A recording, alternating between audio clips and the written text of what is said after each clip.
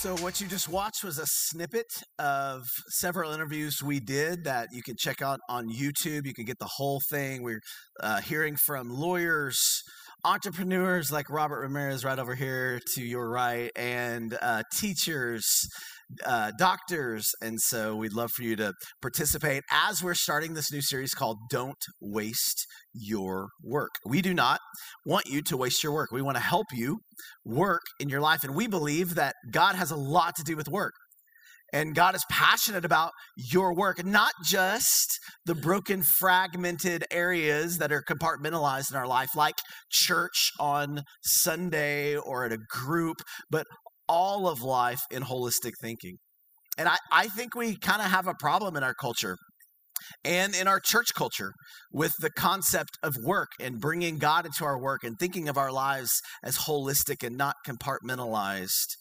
And I see it even through statistics. Did you know the average American spends 90,000 hours at work over their lifetime, which is about a third of your life? And some of you are going, yeah, I know. Right. I'm working all the time. Did you know the average American spends more than 100 hours commuting to work every year?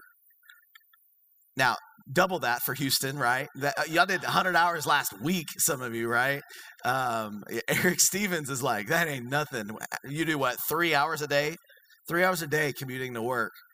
Yeah, pray for Eric. And he's up here, passionate, loves Jesus, has 1,000 kids. I mean, it's just amazing. I love saying that about you. Did you know 87% of Americans have no passion for their jobs, according to a recent poll, and 80% of U.S. workers are outright dissatisfied with their jobs. Now, if you're going to spend a third of your life working, hopefully you find something that you're really passionate about and you really enjoy it.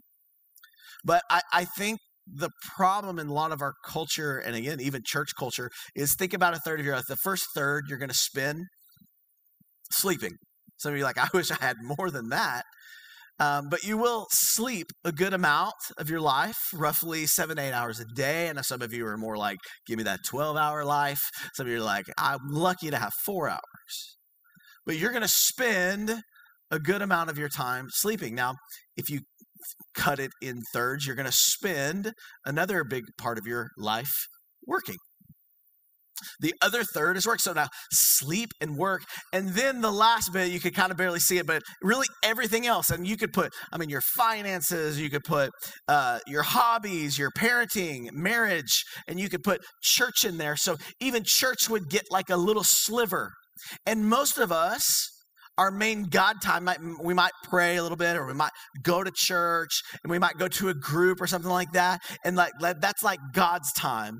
And then the rest of the time, I've just kind of got to figure it out. And it's just part of life. Everybody's working for the weekend, right? And I've just got to make money and kind of go about life. And we compartmentalize our life. And then we're wondering why 87% Americans have no passion for their jobs, or 80% are dissatisfied with their jobs when our life is consumed with our work. Now, I know a lot of people in here probably enjoy your job. You're going after your career. It's not just a job, it's a vocation, which vocation comes from vocal, a calling in life. I feel a calling for this job. But a lot of us probably in this room are just like, I've got to do this. Or maybe you're a college student, or you've had your first job and you're just kind of trying to make some money. It's just about the money at the end of the day and trying to just work. But I think we've missed a lot of times the purpose of work. And if you don't have your why, if you don't have the purpose of something, it's hard to do that thing then with excellence, with passion, with creativity, and ultimately for God. Why? If God is only just when I lift my hands every once in a while, when I pray every once in a while, and that's the only time I've delegated to God, listen, you are not living the whole life that God has purchased for you. Today, if you don't know, is Resurrection Sunday. Did you know that? Because every day is Resurrection Day.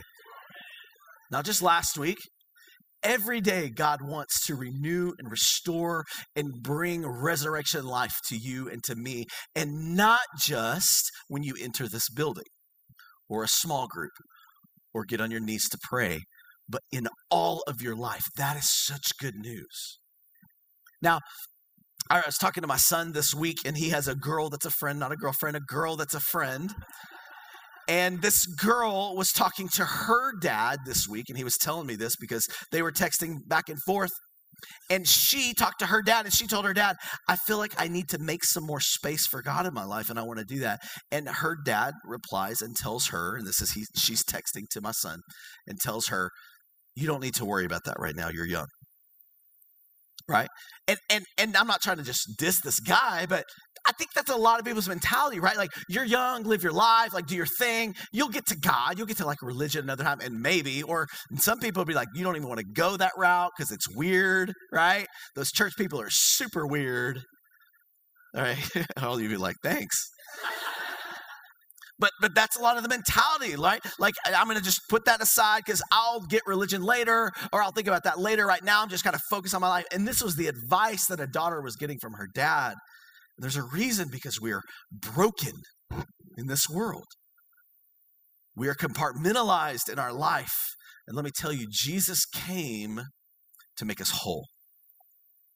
And I want to show you, and hopefully by the end of the day, give you purpose for your work Monday through Friday. Purpose for a third of your life. Being able to give to God because God cares about that aspect of all of your life, not just a small part of your life. This is what a relationship is about. Let's go to the beginning. When was work first established? What would be our worldview of our understanding of work? Genesis 1. I think everything starts at the beginning. Why work?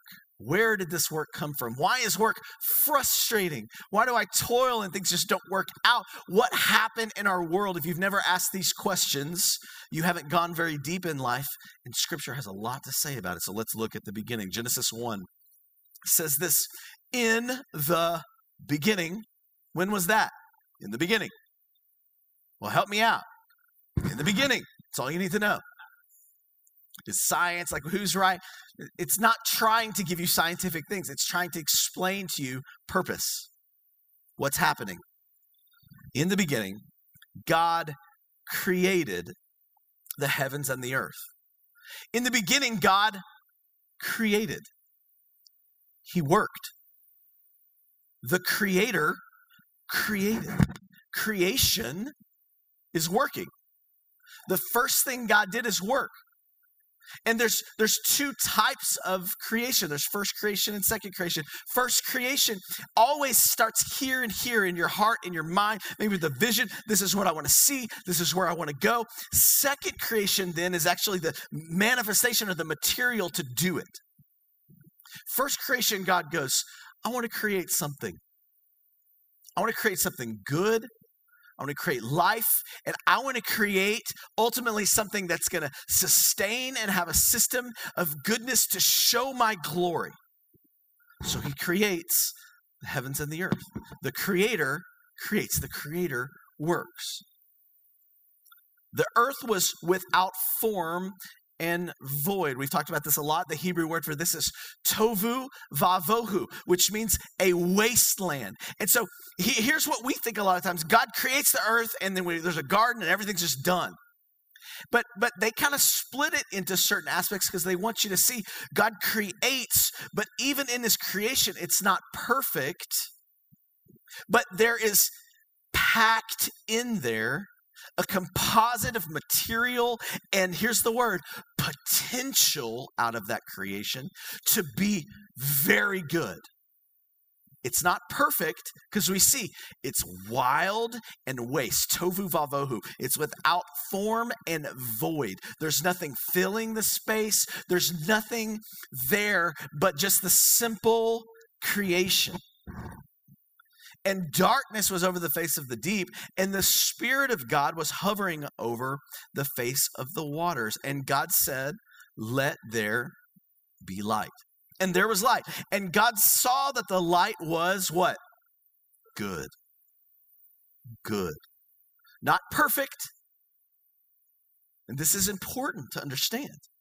God creates a good. This is a moral thing. He says, this is good. I remember the first time I mowed a lawn.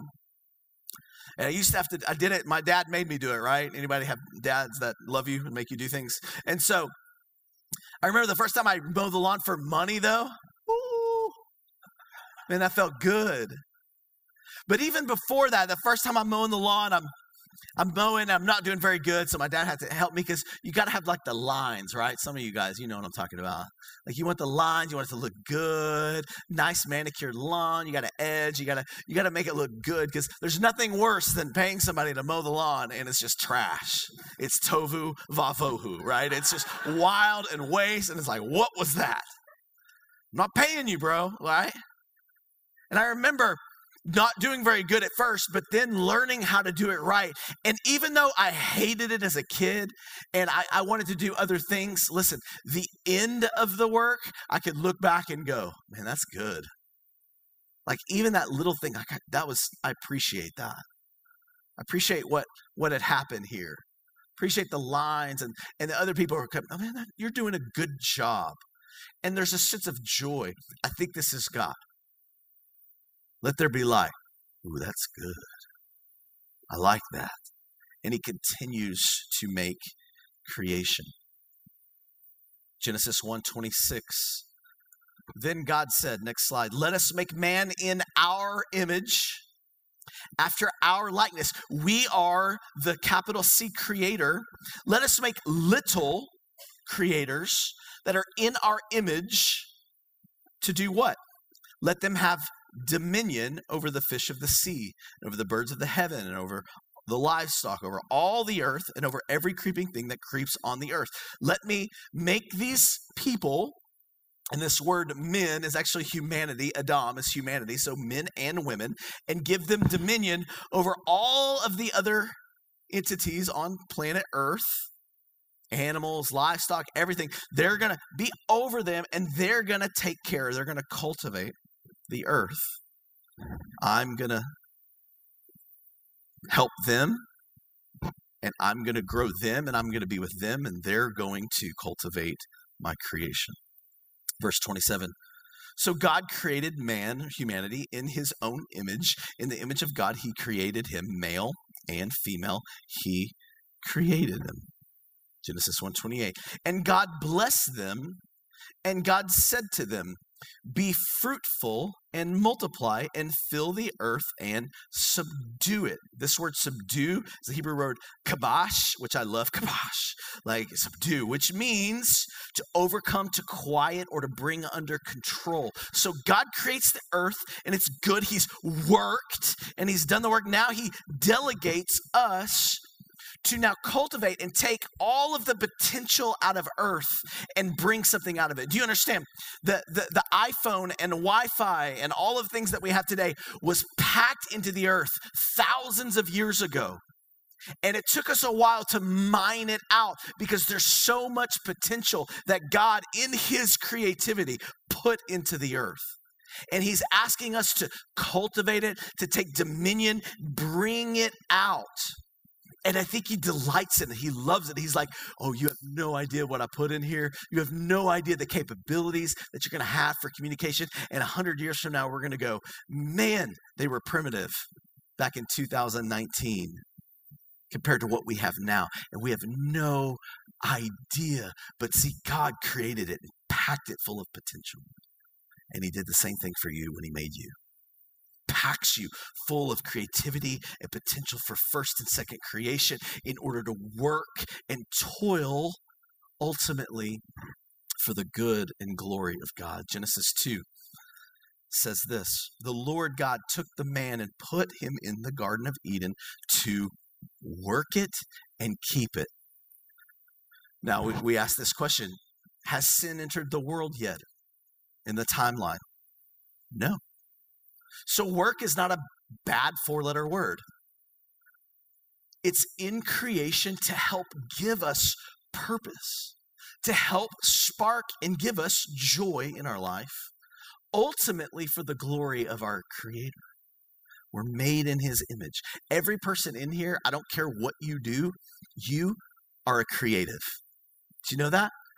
You might say, oh, I'm not a painter. Yeah, but you're killing those spreadsheets, man. You create them in Excel, and oh my gosh, no one can spreadsheet like you.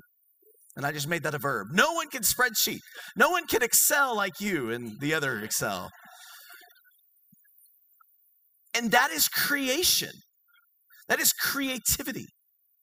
We get bored when we don't create, when we stop working and we're not acting like our Father.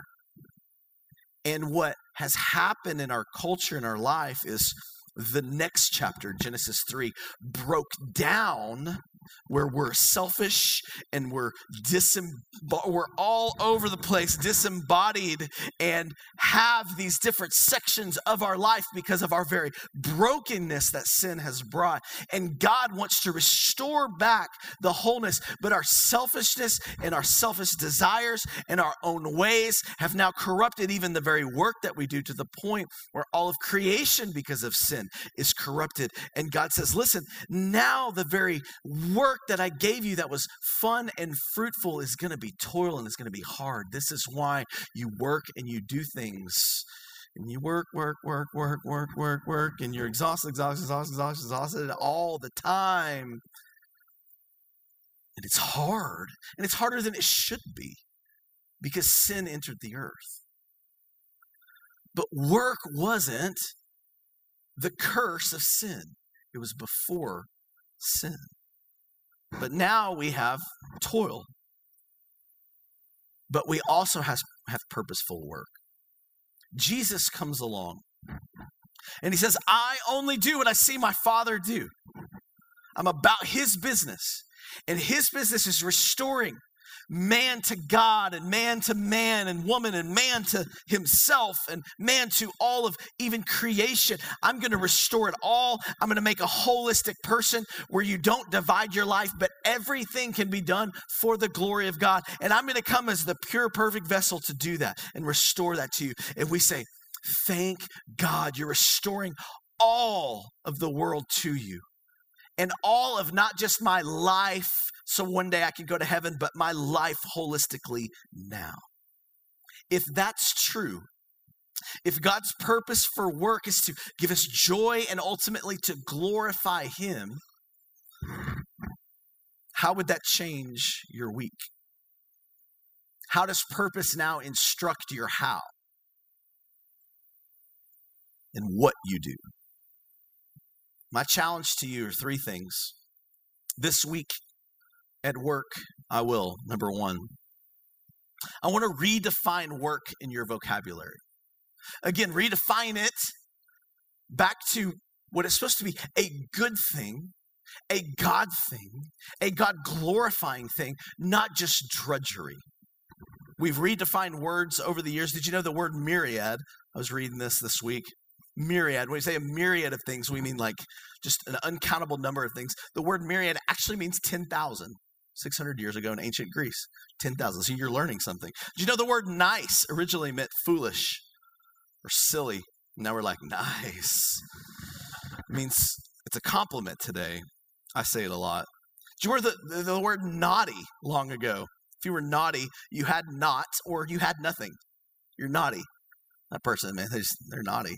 Now we're like, you're naughty, right? I mean, it means you're badly behaved or you're evil or immoral. This one's my favorite that I found. The word fizzle, and this isn't from Snoop. The word fizzle once referred to the act of producing quiet flatulence. It's awesome. Think like SBD, right? Like Silent but Deadly. Earl, I love you, but you know. I fizzled, right? That's awesome. American college slang flipped the word's meaning to refer to failing at things. I guess it's kind of a fail. Words change meanings because of culture. And I think Christians, I think believers in Jesus who bring back a holistic life for us should redefine work. And I wish our culture would say, I need to hire Christians because they're excellent workers. because they're creative. They're joyful in what they do, even in the horribly mundane, boring things no one else wants to do. I think Christianity redefines work. I think Christ redefines work and gives us purpose for our work. Ephesians 2:10 says this, "For we are his workmanship, created in Christ Jesus for" what?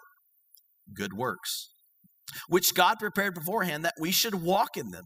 God has a plan. He's prepared it beforehand, a destiny for you. As we sang, my hope is in you. You have this destiny for me. I want to walk in it. And listen, that doesn't just mean we're not just trying to convince you to bring a Bible to your work and put it on your desk so people know you're a Christian.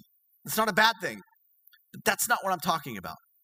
I'm not talking about just asking, hey, can I pray for you, or trying to preach the gospel in your workplace. That's great. And if there's an opportunity where you're not going to get fired or anything, okay, great. Look for that. That's not what I'm talking about. I'm talking about being the type of individual that does everything for the glory of God, because every step of my life is paved. And God has a purpose for everything that I'm doing when I'm going through the trouble, the hard. Sometimes the trouble is there so I can take dominion over it and take it over. And God's going, good, kill that thing. Sometimes he's going, I'm allowing it because I got to kill something in you. Everything, God's got a purpose, and he wants me to walk in it, and he wants me to walk in his glory, because I'm created in Christ Jesus for good works. And your job, a third of your life, is as important as anything else you're going to do. That's the testimony of your life, how you work and how you do your job for the glory of God. And I think God is looking and going, oh, is that good? Do you think it's good? Do you think what you did today was good work? Because that's what I want for you. I want you to end the day and go, that was good. It's hard. It was good. I did it for you. I want you to redefine work.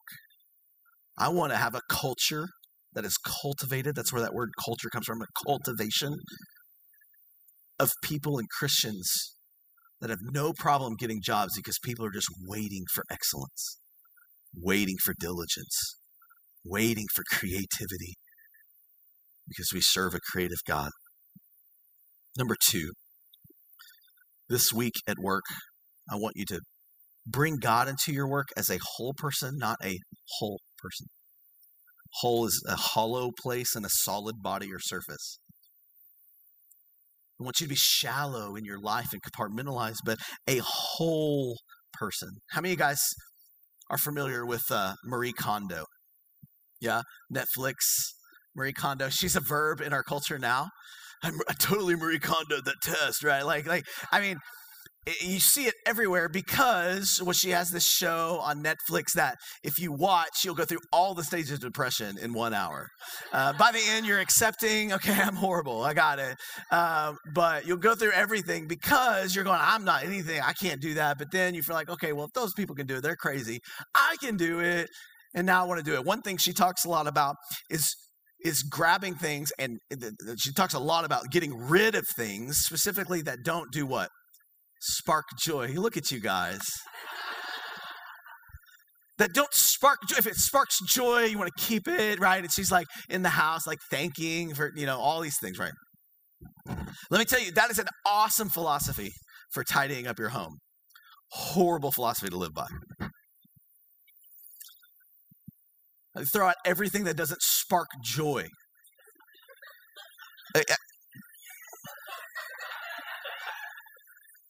You're going to be dead tomorrow yourself. Because I don't know about you, but I don't spark joy in myself a lot. My wife? Sometimes. My kids? Bad philosophy in life. But that's how we live and work. If I'm going, I don't want to do this. I want to do that. I wish I could do just the 10% of my work and not have to do all this. I remember when I moved here and kind of came here, replanted this church. Let me tell you, a lot of people are like, you're a pastor, you don't have a real job. I hate you, okay? That's not true. I shouldn't hate. I abhor you. It's not true. So I get here and I'm like, okay, so here's the finances. There's no money. Okay, awesome. Will I get paid? I don't know. I wrote my own paychecks. I had a board to make sure I wasn't going crazy, but there wasn't anything to go crazy for. So I wrote myself weekly paychecks. I'm learning QuickBooks. I'm doing counseling. I'm up here leading worship. I'm preaching. I have small groups at my home. We have 3 kids at home. I'm trying to figure all this out. We created a website. We created an app. We're trying to, it was crazy. It was crazy. And you know what I really love doing? What I went into ministry for and got educated for was to glorify God by helping people, minister to people. I love people. I love being around people. I'm an extrovert. You give me energy. I love it. And that's what I'm in for. I don't want to sit at the computer and do this. So I'm going to throw all that away and I'm just going to spend time with people. It's not realistic. And if our philosophy is, I'm only going to do what brings me joy, that's the kind of work I'm looking for, then you're going to quit everything. And listen, I think that's a bad philosophy in life. I remember being 17 years old, and God captured my heart at 17 years old. He changed my life. I'd been religious, and I kind of knew God things and somewhat went to church, but through a lot of brokenness, ended up falling literally, desperately in love with God. Thank you so much. The reality of the cross and the resurrection, He was my life. And I was reading this book. It was going around our youth ministry and our church at the time. And I'm reading this book, and it's called Practicing the Presence of God. And it's very different than Marie Kondo because it's not whatever sparks joy, but it's finding joy in anything because purpose allows you to do that. And I love what Brother Lawrence says. Let me tell you about Brother Lawrence. Brother Lawrence was a monk in the 16th century. And he used to have to cook and clean in the monastery and do all these things, and he hated it too. So he started writing this journal and talking about practicing the presence of God. And he decided, I'm going to bring God into everything that I do and make everything an act of worship. Because if it's true that Jesus has now opened up the throne room of heaven of grace to me, and I can partake and talk to God and bring Him into every part of my life because He cares about every aspect. Because the same God that said, let there be light, also became a carpenter and worked on wood and stone. He cares about every aspect of life. Then I want to bring Him into my life. And so he started doing this thing called practicing the presence of God. So he would say, I got to the point after years of this, I wouldn't even pick up a stick without thanking God for that stick. And he said that I would go into the kitchen, I'd be scrubbing dishes, and I would be making that an act of worship. Not waiting until we had our worship time, but making everything an act of worship. And I love this book. Here's what he says. Men invent means and methods of coming at God's love. They learn rules and set up devices to remind them of that love. And it seems like a world of trouble to bring oneself into the consciousness of God's presence. Like, let me set a timer. Oh yeah, God loves you. Okay, good thing I remember. Oh, okay. Yet it might be so simple. Is it not quicker and easier just to do our common business wholly for the love of Him? I give you everything. You gave me everything. I give you everything, God. It's beautiful. My first job at this time, I was reading through this book, and God's just captured my heart. My first job was Blockbuster Video. I think there's still one in Portland, I think. It's awesome. And I'm working at Blockbuster, literally first job. Thing I hated the most about this job was having to close. Like, I'd go to school all day. I was in high school at the time, right? I'd go to school all day. And then at night, all the closers had to, mop. They had to face, straighten out all the VHSs. Yeah, some of you guys don't know what that is. And the DVDs. I remember when Austin Powers came out on DVD, because I saw it so many times because they had a TV right in front of me. And I'm like, this is crazy. You could just skip things. That's how old I am, right? And so I'm having to mop, and I'm having to clean up at the end of the night. And you get out like at midnight, you're exhausted, and then school. And of course, I'm 17. And I remember just hating it. I hated closing, didn't want to close, just hated it. And the Lord started talking to me about, do you think I care about that? You think I care about how the floors are mopped? You think I care about your attitude as you're doing it? Can you make that worship? And like most 17-year-olds do, that's what I started to do. That was a joke. And it's all God. Because I was a typical 17-year-old, but I thought, okay, if this dude can do it, why can't God have all of my life? I'm not going to wait till I'm 80 to give him everything. Let's try now. And so I started, and it was hard at first. And I started vacuuming and just like, okay, God, I'm doing this like I'm doing it for you and working for you. And all of a sudden I start to whistle and I start to sing and I start to enjoy myself. And I start to volunteer to close. And I'll close because I loved it. It was an act of worship now all of a sudden. And let me tell you, I didn't have to stand up in front of my employees and go, guys, Jesus loves you. People started coming to me. And the Bible says this, you'll be a witness to all men.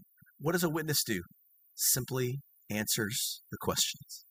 Witness on a stand answers questions. People started asking me, what is up with you? The manager started going, why are, like, nobody else wants to close. When they do, they halfway do it. It's a nice way of saying it. They halfway do it. Why are you? And it opens doors for me to say, I'm not doing this for you. I'm not doing it just for a paycheck or for the weekend. All of my life is to God. And people are like, okay.